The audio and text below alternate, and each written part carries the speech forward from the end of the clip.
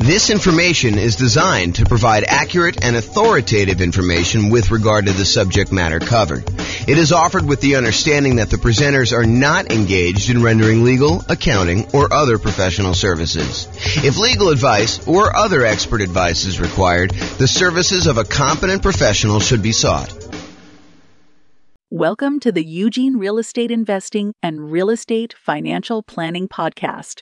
Learn all about investing in real estate in Eugene, Oregon, with a combination of real estate financial planning and modeling with numbers specific to Eugene, plus syndicated, more generalized recordings of live and pre-recorded real estate investing classes, not all of them specific to Eugene. Be sure to stay tuned after the podcast for a message from our sponsors. Well, good morning and welcome, everyone. I am James Orr, and I'm super excited about this morning's class. I don't know why, but I've been anticipating this one for a little while. I kind of prep for classes about a week ahead of time. That's about how far out I plan on what I'm going to be teaching. But this one I've been looking forward to. Today we're going to go over: is it better to put 5% down or 20% down when buying rentals? And I know some of you are like, James, this is a stupid class. It's obviously better to put 5% down. And the other half of you are like, I thought he was going to say 20% down because I think that is true. It's this really interesting phenomenon where I don't know if this is an actual psychological principle, but I believe it is an actual psychological principle. And this is the principle.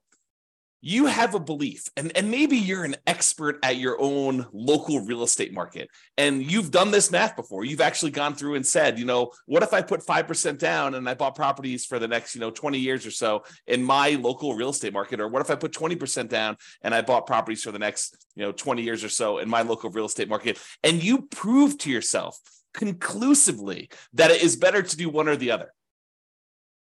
The challenge is, it is not universally true. And that is what we are going to find out today as we go through the class. Is it better to put 5% down or 20% down when buying rental properties? That some of this is market dependent.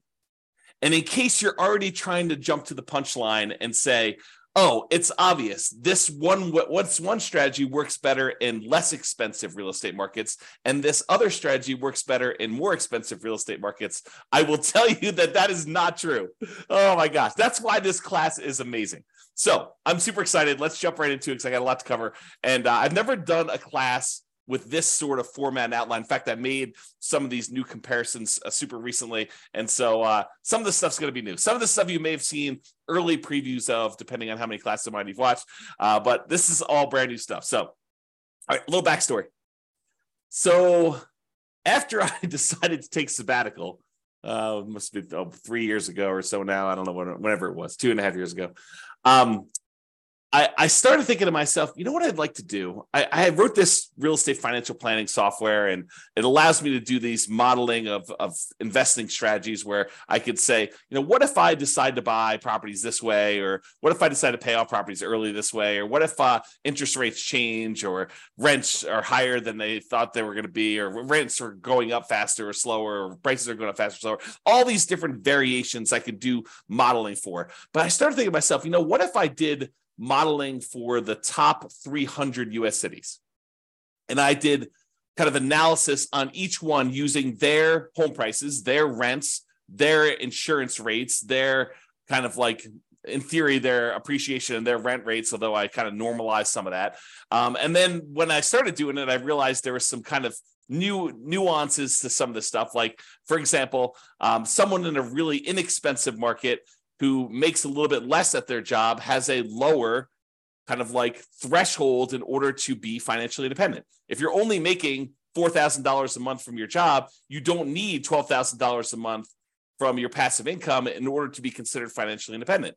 And somebody in a more expensive market who gets paid a lot more for their job and housing is much more expensive out there, they need to overcome a much higher hurdle to replace the income that they were earning and be considered financially independent. So we had to adjust for income while we did all this modeling.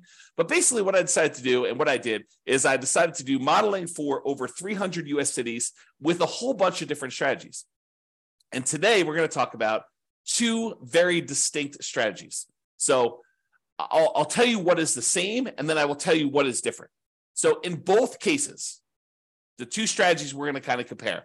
And when I say we're going to compare them, I did analysis in 300 individual markets, real estate markets, for one strategy. And I did the same analysis. I did a different analysis for a different scenario in the same 300 different cities. And then I compared them each heads up. So I said, okay, in wherever, Los Angeles, is it better to do the 5% down or is it better to do 20% down? And then I said, okay, what about in Denver? Is it better to do 5% or 20%? And then I aggregated all that data and I could show you that in these markets, it's better. In these other markets, it's not. And if you want to drill right into your specific city and see like what the actual results are for your city, I've got great news.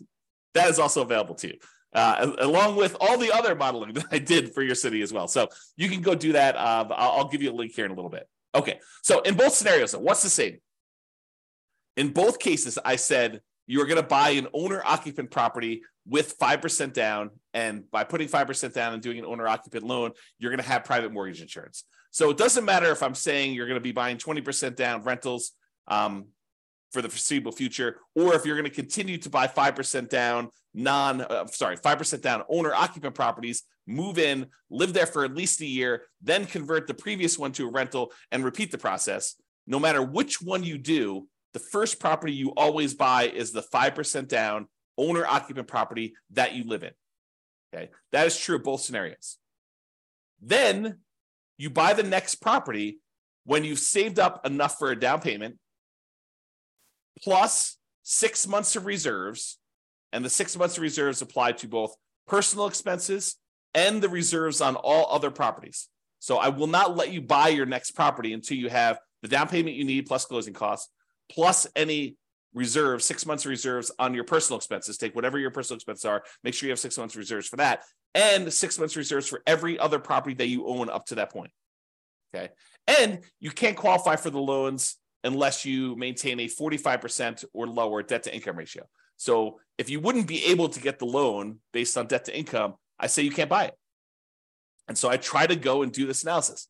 And so you can see that some markets that have, I don't know, less than ideal rental economics, it's going to be harder to buy properties than in markets where it's easier to have those rental economics, where the rent to price is better, in other words.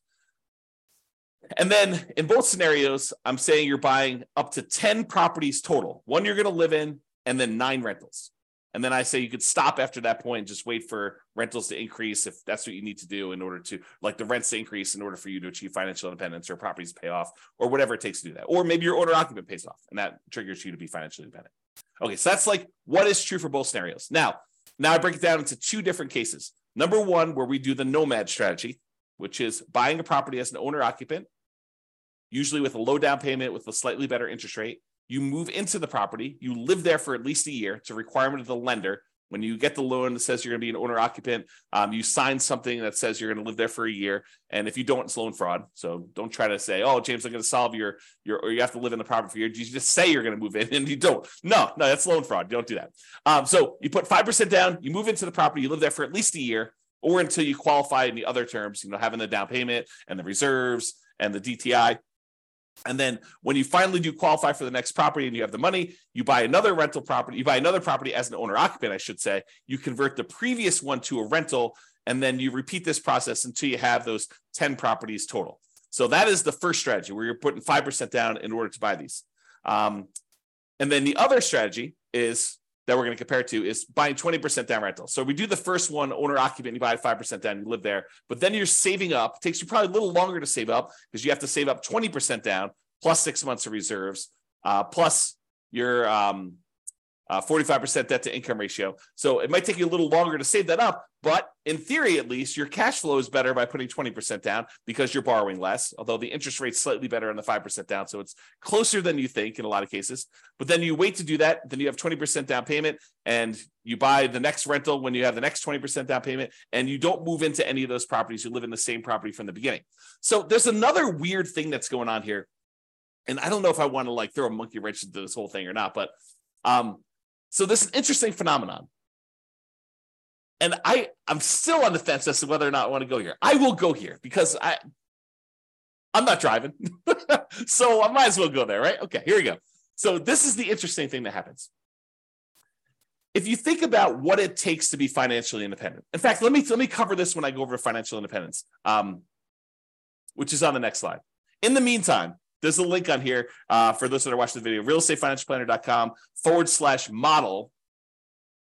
Allows you to see all the different modeling I did in 300 cities. And there's a specific page where I compare doing this nomad strategy, which is to buying the 5% down ones, to buying 20% down. So you can see the link on there if you want to go do it. All right, so I'm going to I will remind myself to go over this little interesting quirk thing related to being financially independent and how it could be slightly different in the two different strategies. But let's say this. So one of the things we're going to talk about today is whether or not one strategy gets you to financial independence faster than another strategy. So in order to do that, I need to tell you what being financially independent means mathematically. And so this is my little graphic for showing you kind of,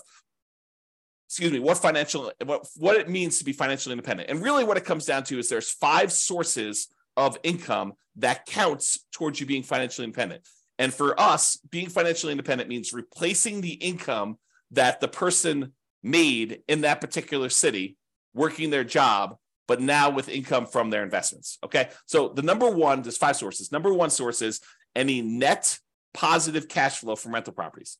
This is the cash flow after all of your expenses. So all the income from the rental properties, rent, and anything else you have. If you had laundry income or rent from a garage that you were renting out or an RV space that you rented out that you were getting some extra cash flow from or anything like that, or all the income coming in from the rental property minus all the expenses, including vacancy, the principal and interest on the loan, any taxes, PMI, if you've got PMI, private mortgage insurance, any type of insurance payment on the property, any maintenance, any management on the property. All of those are expenses. So the difference between all of the income and all the expenses is your net positive cash flow. That contributes toward whether or not you are financially independent. That net positive cash flow number, if that exceeds how much you are making from your job, then you're financially independent. I assume you quit your job and you can go on from there. So that's kind of like the trigger for that. So that is one of 5 sources. So that source, plus if you happen to have any extra money invested outside of the rental properties, like anything invested in stocks or bonds, or if you were making hard money loans as a hard money lender yourself, any money that you have outside of the equity in your properties, as an example, that you have invested in these things like stocks, bonds, loans as a lender, or whatever else you've got going on there, times a yearly safe withdrawal rate. If you remember the Trinity study or the 4% rule, if you've heard of that, any money that you have invested times this 4% rule, that would also count towards you being financially independent. So let's say hypothetically, you never get to the point where you qualify with a 45% debt to income ratio, and you end up with this big pile of money. Well, the pile of money still counts towards you being financially independent. It just counts in a different way. So while you're waiting to buy the next property, if you save up $1 million, which I don't think happens in this case, we have to go look at each individual city to verify that. But if you saved up $1 million and we use that 4% safe withdrawal rate, then $40,000 per year would be generated by that $1 million invested in stocks or bonds or loans or whatever you're doing with it. And then that would count towards you being financially independent, even if you were not buying rental properties as quickly as you had hoped, because you're limited by something. In this case, it probably wouldn't be the money, the down payment or the reserves, but it probably would be the debt to income ratio if this were to happen. Or maybe you buy your 10 rental properties and your 10 rental properties don't quite get you to where you need to be because the cash flow on them happens to be not ideal in your marketplace. And so maybe you have negative cash flow or slightly positive cash flow on those. And then you're saving your money elsewhere from your job because you're continuing to put it away and investing in whatever it is, the stock market. And then that would count towards your being financially independent as well. So number 1, net positive cash flow from rental properties, plus number 2, invested assets times the safe withdrawal rate. And then there's 3 other sources of passive income that I kind of count. If you get to the point where the person is over 65, you could get Social Security, and your Social Security payments would count towards you being financially independent. Or if you bought any annuities, which in this modeling, I did no annuities at all. So if you had annuities, though, those would count towards you being financially independent. And number 5, if you had a pension from your job, that would count towards you being financially independent. But for our modeling, it's primarily going to be number 1 and number 2, that net positive cash flow and any money you have invested at a safe withdrawal rate. Okay. So that is financial independence. Now, I'm going to talk to you about something else. So here's the interesting thing. Imagine for a minute that you're making $10,000 a month from your job. And so your criteria for being financially independent is now $10,000 a month. And that includes you paying either rent on a property you're living in, or if you happen to buy a house and you're paying a mortgage on it, the mortgage payment on the property that you're living in. Because in order for you to kind of maintain your lifestyle in retirement, you need to have that mortgage payment that for the property you're renting and living in yourself, or the mortgage payments. Did I say mortgage payment? The rent you're paying on the property that you're renting and living in yourself, or the mortgage payment on the property that you bought and you're living in. But what happens when you finally get to the point where the property that you bought is paid off and you no longer have a mortgage payment? You no longer need the $10,000 a month that you were making at your job, because now the mortgage is paid off and you don't need to make that whatever your mortgage payment number was. Let's call it $2,000. So before, all of your expenses, taxes, your insurance on your car, your health insurance, your food costs, all your entertainment costs, any car payments you have, any car maintenance you have, any gym memberships, any Netflix subscriptions, like all the stuff that you'd have to pay, including your housing and everything else in there, might have equaled about $10,000 while you're working, plus some savings. In this case, once your house gets paid off and you no longer have a mortgage payment, the amount you need drops from $10,000 a month to $8,000 a month, as an example, because you no longer have that $2,000 a month mortgage payment. So now the threshold for you to be considered financially independent has dropped. Why do I bring this to your attention? I do the calculation this way, by the way. So, and you could toggle it on and off. If you're like, I don't like the way you do that calculation, if you were running the software yourself, you could say, do reduce the threshold for being financially independent by the mortgage amount when their mortgage gets paid off, or do not, don't adjust this automatically. But I do adjust it in the modeling I'm doing. So why am I even telling you this? Why is it important? It's important because the two different strategies are very different in how this comes into play. So when you're doing the nomad strategy and you're buying a property with 5% down, you're moving in there, you're living there for a year, and then you're converting that property to a rental when you buy the next one, the owner-occupant property is a year later. And when you do it again, you keep moving that year out that you buy your next owner-occupant property. So imagine you could do this in 10 years where you had enough money saved up and you're able to acquire the properties where you're able to do this in 10 years. Well, when does your mortgage get paid off when you do the nomad strategy? Well, unless you're making extra mortgage payments toward this property, the soonest it could be paid off is it takes you 10 years to acquire all the properties. And then that last one you're living in is a 30-year mortgage. So the soonest you could expect your mortgage to be paid off is 40 years. The 10 years where you acquired the 10 properties, but the last one is the one you moved into. And that's the one you're waiting to get paid off, because then you no longer have a mortgage on the property you're living in. So the soonest it could happen is 40 years. That's not true with the 20% down model, because the one that we live in with the 20% model is the first one we bought. So the soonest you could have a paid off mortgage in the first one is actually 30 years later. And this may come into play. If we don't quite have enough, if we're getting really, really close, but we don't quite have enough, maybe the reason why the one with 20% down becomes financially independent earlier is because their mortgage gets paid off, and then their threshold to be considered financially independent drops a little bit by whatever that mortgage payment was. And so that may move them over the edge and may bump them up. And we may see that in the data. Okay. So now that I've got off on a tangent, let's talk about some of the other assumptions. So I think I talked a little bit about this, but I'll cover them all just to make sure I cover them. So each city's modeling uses that city's median home prices and estimated rents on those properties. So I didn't go pick a specific property, and I didn't go pick this amazing deal that you could only get once every 15 years in that city. What I did is I said, look, what's the median home price there? And let's start sort of there. I don't want to be buying the absolute cheapest stuff on the market. That's kind of silly. I don't want to be buying the most expensive stuff on the market. So let's sort of pick the median most price of houses out there. And as soon as I tell you this, some of you are like, that's ridiculous. That's a ridiculous assumption for you to go use a median home price and estimated rents. I never am buying the median home price as an investment in that marketplace. And I would agree with you. I would say to you, I think that's true for a lot of folks. And so our modeling is sort of like a baseline for how this city might do.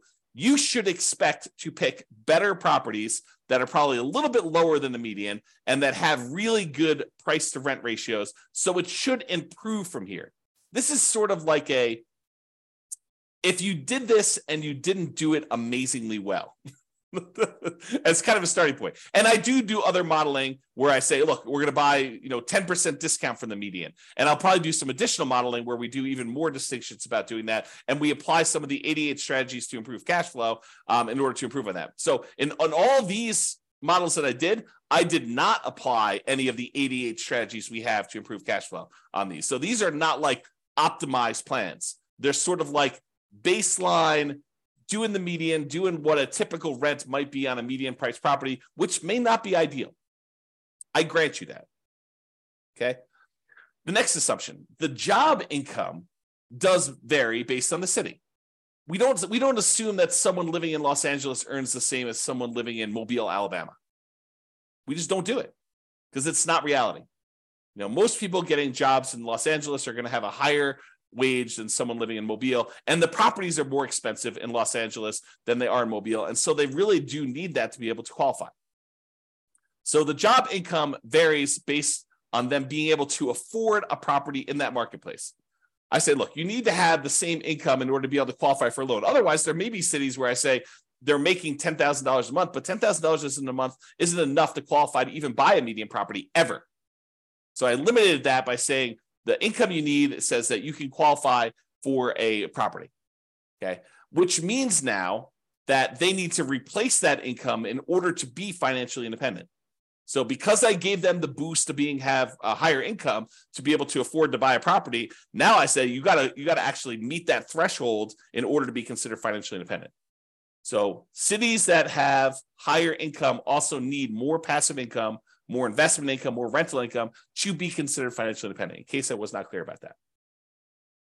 And we assume, the other assumption we have, is we assume that everyone starts with just enough money in down payment to buy that 5% down owner-occupant property with closing costs, which I assume to be 7% of the price of properties in their marketplace with a minimum of $10K.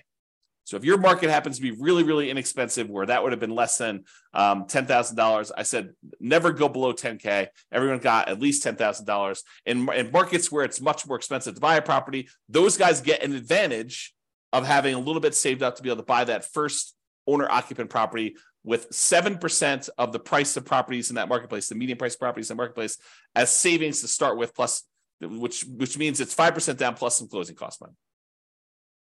And then interest rates are, as of right now, 6.5% for owner-occupant purchases with 5% down, plus a separate PMI, and 7% for non-owner-occupant 20% down purchases with no PMI. So I do penalize non-owner-occupant loans, which is the reality. So if you were going to go get an owner-occupant loan with 5% down, you'd be paying about 6.5 in our marketplace, a little bit higher, a little bit less, depending on when you time it. And I will change this over time and rerun the analysis. And then the non-owner-occupant guys are paying 7% for the 20% down, and they do not have PMI.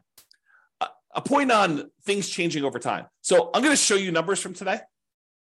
But if you come back, if you're listening to this recording after the fact, you may go to the page where you could see the details and the assumptions and the new modeling, and you may see all the numbers different than what I said.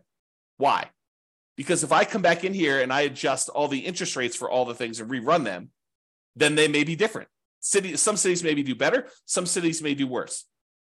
Or if you come to me afterward, you said, hey, James, I saw your presentation, and I'm going to ask you to do this for me at the end, but hey, I saw your presentation. I happen to live in Atlanta, and I've improved numbers for you using Atlanta, not ones where it's like I'm doing an amazing job and I'm able to get these like once in a lifetime deals, but deals that people can consistently buy in Atlanta. And it's not the median price, and it's not the rent you might expect to get on the median price house there. It is 25% below median or 20% below median, or whatever your numbers happen to be. And these are better estimates of insurance, better estimates of taxes. And so I can go ahead and give you better numbers for Atlanta. And so the Atlanta numbers may also change, which could change my numbers for like what percentage of these do better and what percentage, how much better they do. And so if you happen to be in a city and you have improved numbers for me, reach out.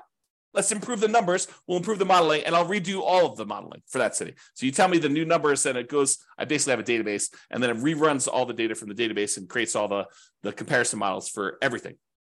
We can do that for a city, okay? And one of my last assumptions is I did model this out for 100 years.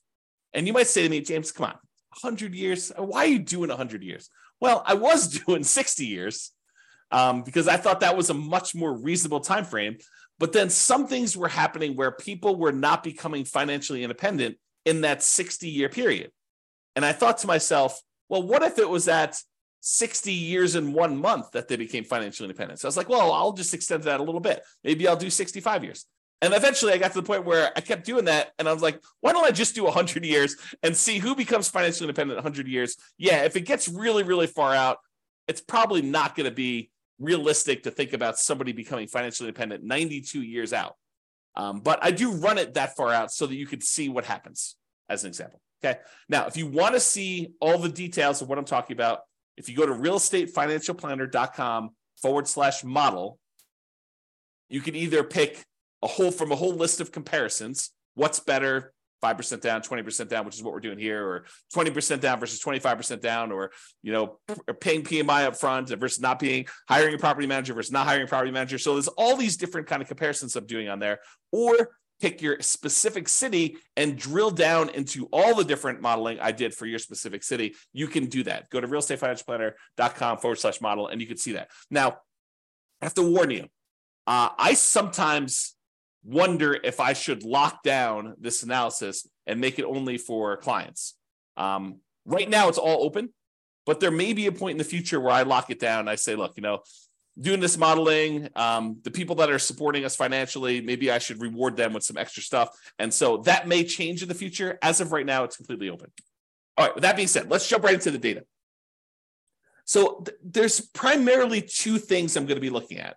Although I do look at some other things like risk too, which is fascinating. Like certain strategies, they may be faster, they may give you a higher net worth, but they're riskier, and you may not want that extra level of risk, which totally fascinating subject. Might have to do some deep dives on that. All right, so the two primary ones I'm going to discuss, though, two primary measuring metrics, the kind of things I want to measure here are how fast they get to financial independence, how fast they are, the passive income they've got coming in from the rental properties and any money they've invested times the safe withdrawal rate, or any of those other passive incomes like annuities, Social Security, or pensions. Like how fast do those get them to the point where it replaces their income? And secondly, net worth. Because you may say, look, I didn't technically get to financial independence, but after 50 years, I have $14 million in net worth. I can live off that. I may be dipping in more than the 4% safe withdrawal rate, or maybe my cash flow from rental properties wasn't good enough, but I could just sell the rentals, take all the money and do that, which leads me to another comment about this. I am not doing any optimization.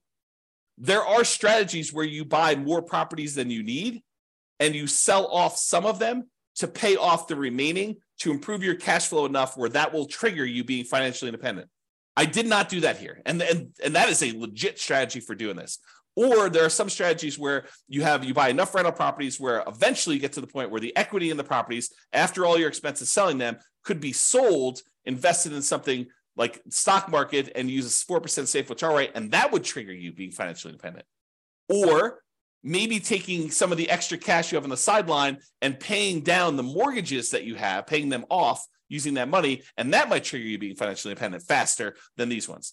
This is sort of like plain vanilla versions of 5% down nomad or 20% down non-owner occupant. So with these plain vanilla versions, that's what we're covering today. All the additional modeling I do later, where I talk about, should you do this versus this, and how much difference does that make? We're going to go over all that over time, not today, but that will be addressed and discussed, and we'll kind of get there. Okay, so I told you there were two things we're measuring: when financial independence was achieved, and I usually measure that in months, and then your net worth, which I measure in dollars. So let's jump into it. In the baseline nomad model, which is putting 5% down, 17 of those did not technically achieve financial independence in that 100-year period, but they still had significant net worth. But 17 of the 300, I think there's 305, but it's just over 300 U.S. cities. So 17 out of the 300 or so that we have there never technically achieved financial independence. They have significant net worth, but they didn't achieve financial independence. In the 20% down group, of all the analysis we did for the 20% down group, 22 of those didn't achieve financial independence in that 100-year period. Again, they had significant net worth as well, but there were a certain number that just never quite got there. Rough markets where it's really hard to make rental properties work. So, a little bit less than, I guess it's probably about 5%, a little bit more than 5% or so. If you think about it as a percentage of the 300 cities, it was really, really hard to make the economics work in that marketplace. Now, as another side note, the people buying 20% down non-owner occupant properties, they could have just as easily said, look, I'm saving up my money. Why don't I go buy rentals in a property where the economics do make sense?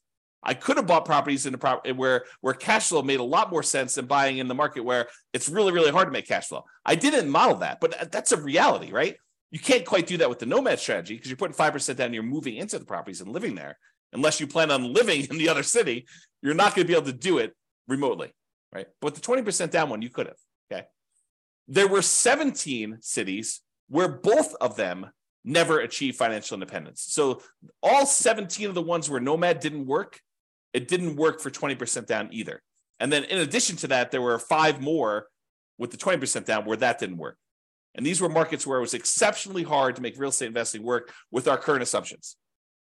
Remember, not doing amazing stuff, not doing 88 strategies to improve cash flow, not doing any of that stuff. So this is sort of like the baseline sort of, not worst case scenario, but like medium sort of case scenario where I'm not really trying that hard in order to make this work. Okay, so here's the numbers though. 20% down achieved financial independence faster in 171 cities. So more than half the time, it was better to do 20% down. But what's fascinating about that is for the people that were saying like, oh, it's obvious, James, 20% down is always better. You feel vindicated. You feel like, yeah, see, James, 171 cities. Well, not so fast because 97 cities, it was faster to do nomad. Mind exploded because it's crazy to think about this. There are some cities where you would be better off doing 20% down, and there are some cities where you would have been better off doing the nomad strategy in order to achieve financial independence faster. And in 37 cities, it didn't make any difference at all. It was exactly the same amount of time, whether you did 20% down or 5% down. So in 37 cases, it didn't matter. You could have chose whatever you want to. So about 10% of the time, a little bit more than 10% of the time, it didn't matter which one you choose. Pick either one you want. But in 171 cities, a little bit more than half the time, you would have been better off doing 20% down. In about a third of the cases, you would have been better off doing nomad. That's crazy. That's really crazy, right? This is the same data broken out a different way. So the red sections show you how many of the cities achieve financial independence in this sort of time frame. So there were about 5 nomad cities where people were doing the nomad, that they achieved financial independence in less than 100 months. Only took them about 100 months to be financially independent doing the nomad strategy in that particular city, which is crazy. But there's only 5 cities like that. There were about, I don't know, whatever this is, 13 cities where it took just over 100 months, probably in the 100 to 150 months. And then there were 15 cities where it was in that, I don't know, 130 to 160, 130 months to 160 months. So about 10 years to whatever that is, 14 years, somewhere in that ballpark for doing that. And then it kind of goes down a little bit and then it kind of goes up here. But there's some other stuff here. So remember what we said with the nomad, the fastest they could actually pay off a property would be about 40 years. 40 years is about 480 months, if my math is right. And so we do see a little bump up here with some cities that could be financially independent there. And maybe some of them took a little longer than that, exactly 10 years to acquire the property. So we do see a little bump up for the nomad ones here, where we see a larger number of them being financially independent just after that kind of like 40-year period, which we'd expect. And there were some that took a long time, but not that many. It's a relatively small number that took more than this really long time to get that. Now, the gray lines are the 20% down ones. So similarly, there were a few, there were 5 ones who were putting 20% down. They achieved financial independence really, really fast. Less than probably 5 years.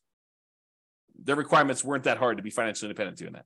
And then there are a whole bunch here that kind of like increased over time, and you can see where they are. Now, just visually looking at it, it's kind of hard to do, but visually looking at it, it almost looks like 20% down shifts a little tiny bit to the left. So my gut feeling, just glancing at this and not doing any math on it, and I could be totally wrong about this, it seems as though 20% down is the tiniest bit faster, the tiniest bit shifted to the left, where we front load like how many months it takes to be financially independent. All right. Now, before, remember I asked you, like, so James, it's obvious it's the more expensive cities that are the ones where it's harder to be financially independent. And so those are the ones where it's better to do whatever strategy you think is true, right? Which I'm going to show you is probably not true, okay? So this is a chart showing you how much faster one strategy is over another. And so I'll describe what's going on here by taking like one dot here. So let's just take this dot. So in this city, because it's green means that 20% down was better by that many months. So in this dot, putting 20% down was about a little bit less than 50 months faster, a little bit more than 4 years faster to do 20% down than doing Nomad. And that is a city where the home prices are about $400,000, because this shows you how expensive the properties were in that market at the start. So the dots that are over here are expensive markets. The dots that are over here are less expensive markets. And if they're green, it means that 20% down was better by that number of months. In most cases, it's going to be less than 4 years difference. Well, 4 years faster, because this is the 50-month range. So 20% down was less than 4 years faster in most of these dots. Versus over here, where the dots are red, that means that Nomad was faster by this number of months. In this case, right here, this is about, 70 months faster. So in a market that was a little bit less than $250,000 properties, Nomad was about, 7 years or so faster. Seems like, whoops, I clicked on the button. And so you got to get a feel. And then these gray dots are on the zero line where those are exactly the same. Now, if you said, it's because they're all in really expensive markets, that's why 20% down is all better, we would expect to see a whole bunch of green dots over here with expensive markets. And if you said, hey, Nomad is better in really expensive markets, those show up over here, we'd expect the dots to be over here for doing that. But as you can kind of see, most of these things are clustered where they're relatively evenly distributed by price. There's not like all of them are on one side of the line or all of them on the other side of the line based on a certain price being there. And so you could see it's relatively even. It's not a price sort of thing in that marketplace. Now, I will point out one thing, though. There are times when Nomad is a lot faster, a lot of number of months difference, where most of the time, the 20% down, well, it may be faster. It's not that much faster, less than 4 years. You can kind of see that. All right. But there are times when Nomad is significantly faster. And so you might want to consider that when you're thinking about which strategy to use as well. Okay. All right. So we talked about speed to get to financial independence. Now let's talk about net worth. So as far as net worth goes, you have a higher net worth. I picked 40 years in the future as an arbitrary stopping point. So this is the net worth at year 40. 40 years in the future from when you start, you have a higher net worth, starting with the same exact amount of money, by the way. Everyone starts the same money. Everyone starts with the same earning power in that city. So I'm comparing the same city to the same city. So we're saying that a higher net worth is a comparison between the same city, Atlanta to Atlanta, LA to LA, Denver to Denver. Like we're comparing the same city to the same city. We're not comparing one city to another. So in that case, 103 of the cities, you would have had a higher net worth doing the Nomad model than doing 20% down. So about a third of the time, you would have a higher net worth being a Nomad at year 40 than doing 20% down. In about 189 of the cities, you would have a higher net worth putting 20% down than doing Nomad.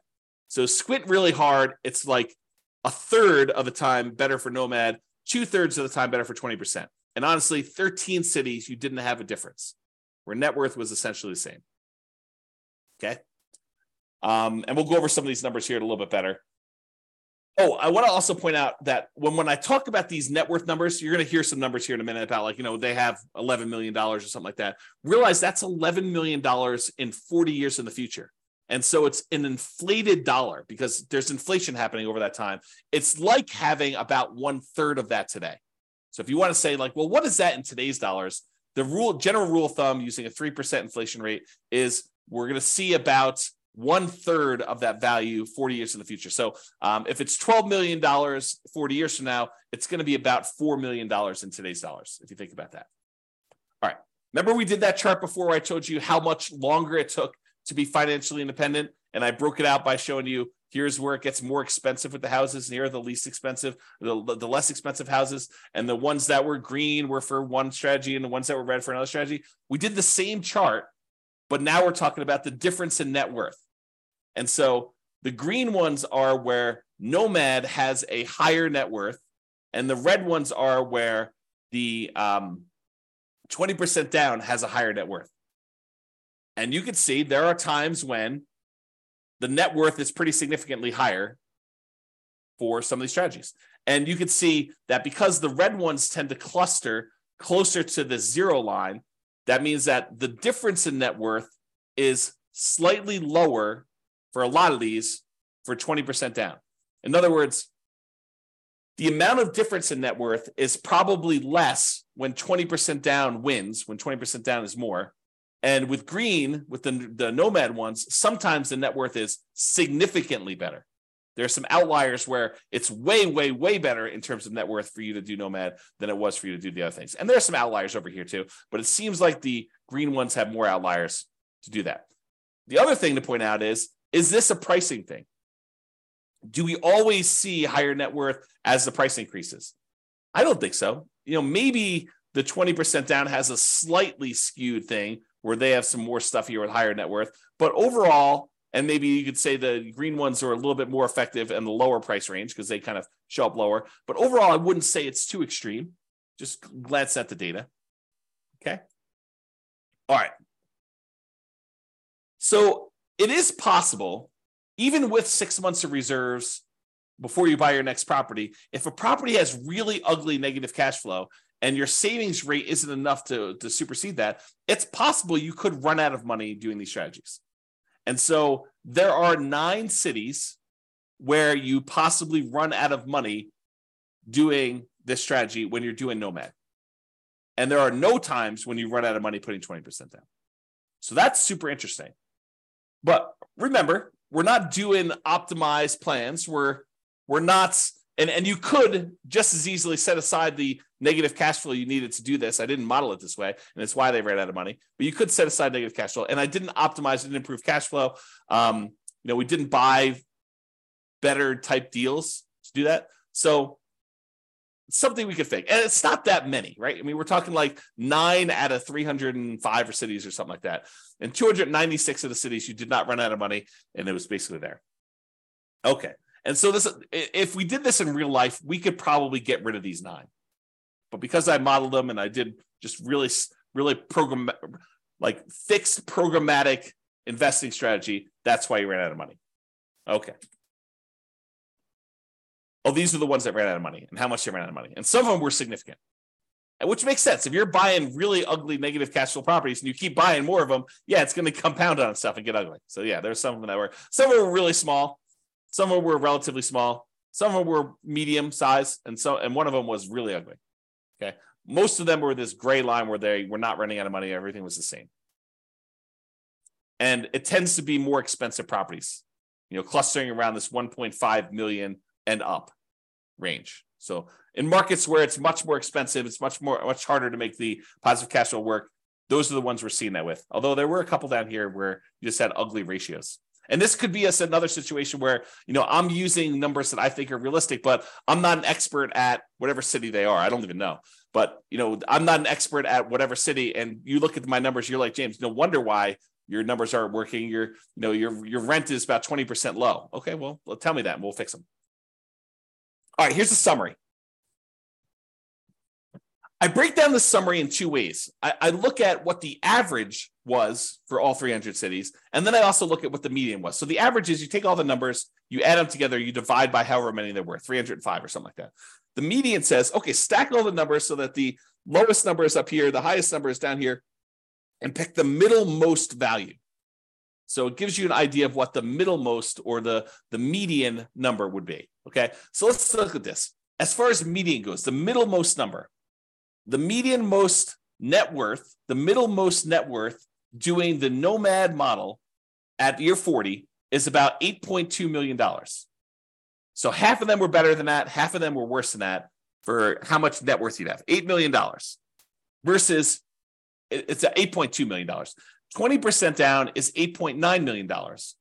So it's a little bit higher in terms of net worth on median, a difference of about $640,000.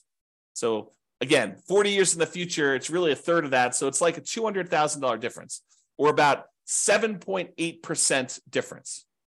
Not like nothing, but not crazy extreme either. So the difference between net worth between these two, 40 years in the future, it's about $640,000. It's like almost being a difference of $200,000 now on a $3 million-ish net worth.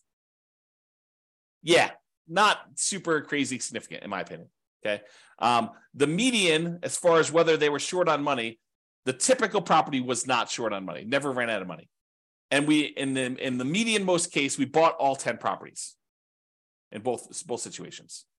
And as far as how long it took on median to achieve financial independence, for the Nomad model, the middlemost number was 529 months, which if anyone wants to do the math, what's 529 divided by 12? Let me use my calculator. I'll tell you a second. Let's see, calculator, 529 divided by 12. So about 44 years on median. So half of them were better than 44 years, half of them were worse. In terms of 20% down, 509 months divided by 12, 42 years. A difference of about 20 months, a little bit less than 2 years difference between those two for the middlemost number. Now, in terms of risk, because I'm running a little bit short on time, I'm not going to go like crazy into risk, but I will just point out to you that the Nomad model was better in half of the measures of risk, and the 20% down model was better in the other half of the measures of risk. So if you think about it, they were each risky in their own way. For example, the rent resiliency, how much rent can decline before you'd have negative cash flow, because you're only putting 5% down, you might think the Nomad one is riskier. But it turns out it's actually slightly less risky because we're measuring the risk over the entire period of time.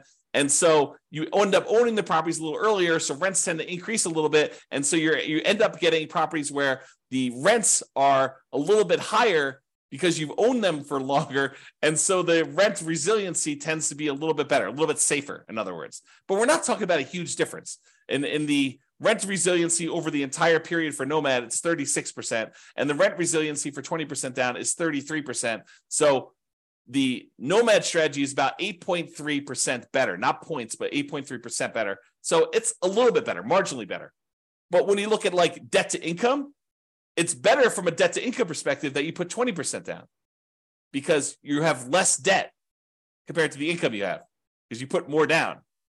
The Nomad strategy is much more highly leveraged. So when we measure it that way, 20% down is less risky. It's interesting, but that's kind of how it works. Like you give and take on some of these risk measures to do it. And I'll point out, sometimes there are strategies where it's way better to do one strategy. It's really clear. And then you got to decide, are you willing to take on that extra risk in order to have that? Okay, so we covered all the median ones. I did the same thing for averages. The average net worth for Nomad at year 40 is about $11.9 million. For 20% down, it's also about $11.9 million. The difference is in the $10,000 range. So it's about $73,000 difference in net worth.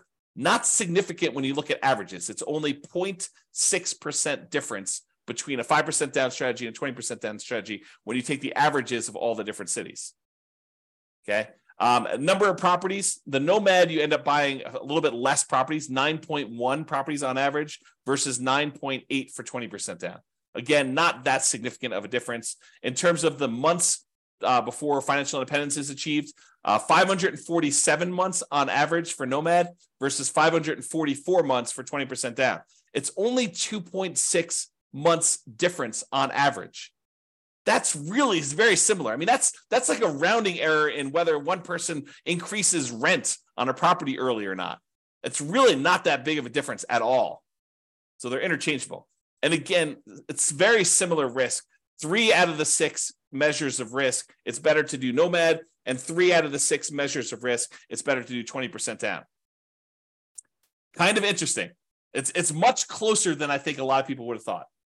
All right, I've been talking about this throughout the presentation, but I have a slide on it. So we're using a median property price, and we're using sort of like the rent for what that median property price would be. You could apply all of the 88, or some of the 88 strategies, never apply all of them. Some of the 88 strategies we have to improve cash flow to improve on these numbers. So these are not like best case scenario by any means. We're basically using median price properties and what rent might be on those in each market. You should be able to choose and do better. And I do model some of those improvements and see the impact. If you go to the models page, you can look at those. If you're an expert at your local market, this is my call to action to you. If you're an expert at your local market and you want to help improve my numbers for your local market, just reach out via email and I can make an update to the numbers in the database and I can rerun all the scenarios for your market to improve them. I assume it's improving. Maybe it's making them worse. I'm not trying to show you best case. That is never my intention. So don't email me and say, James, here's the property I just bought. It's a freaking amazing deal. Because I don't care. I don't care I care great job, dude, the amazing deal. But I don't care for running my numbers based on your amazing deal because no one else can replicate your amazing deal. You may not be able to even replicate your amazing deal. You want to go to buy 12 of those? Good luck. And that's the problem. I don't want to use these amazing best case numbers because I don't want it to be hey, James, where can I get the deals you're showing on the website? Because those are crazy good numbers. And I would buy those all day long if I could find them. Yeah, we're not trying to do that. We're trying to do the types of properties that any real estate investor in that market could get and expect to achieve. Okay, so if you have those numbers, reach out to me and we'll do some updates. Local market limitations. So if you're nomading, and I talked about this before, moving into each property, you must be buying properties in your local market. You can't do nomad remotely. You can't be moving into properties in another city. But if you're buying non-owner occupant properties, which is 20% down, you could buy those in markets with better cash flow economics. So if you're in a market where it's one of the really ugly ones where you're going to run out of money with the baseline stuff, say, maybe I shouldn't be buying properties in this market where properties are $2 million and you only make $2,000 a month in cash flow. That's an exaggeration. That doesn't exist, or maybe it does. But basically, I'm not telling you to do those. You could go choose another market where the economics are better with 20% down. You don't need to invest in your local market in that case. All right, so in conclusion, this is awesome. I don't know. I love this stuff. If you guys love it, reach out to me. If you don't love it, maybe don't tell me because I love it so much. All right. So in conclusion, in our current market conditions, the price, the interest rates, the rents, and 300 plus U.S. markets using less than ideal median price to rent properties, putting 20% down is probably slightly better in terms of net worth and speed to financial independence. Not by a lot, though, right? That the market does matter, though. In some markets, Nomad is faster, more profitable, and arguably better.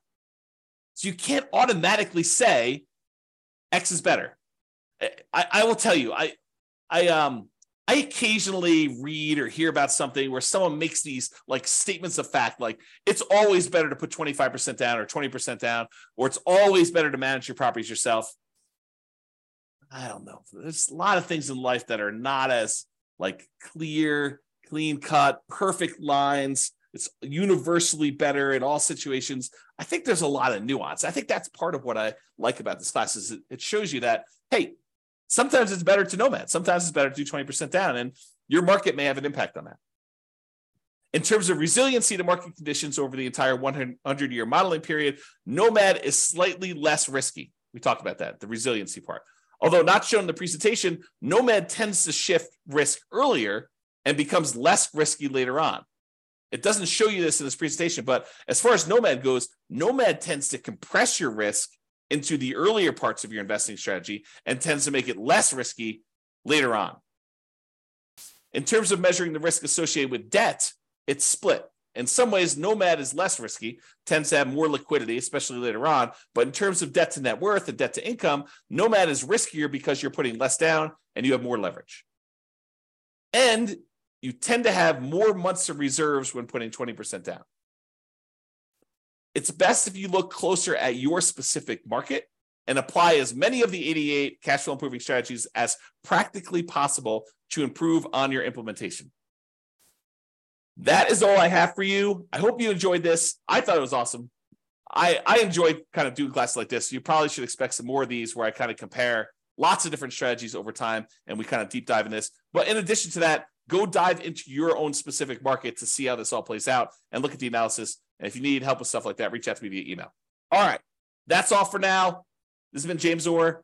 Bye-bye for now. With home prices up, mortgage interest rates up, and rents up, but not quite enough to counteract the higher prices and interest rates. Cash flow on rental properties in Eugene is harder than ever. Book a call with the Real Estate Financial Planner to apply our proprietary 88 strategies to improve cash flow on your rentals. See the show notes for a link to schedule your call and improve your cash flow today. If you're a real estate agent, lender, or professional in Eugene that wants to help our real estate investor listeners, consider reaching out to learn about collaboration opportunities with this podcast. We'd love to add more value to our listeners by having you assist our investors buy, sell, and finance their real estate investments. See the show notes to schedule a call to discuss collaboration opportunities.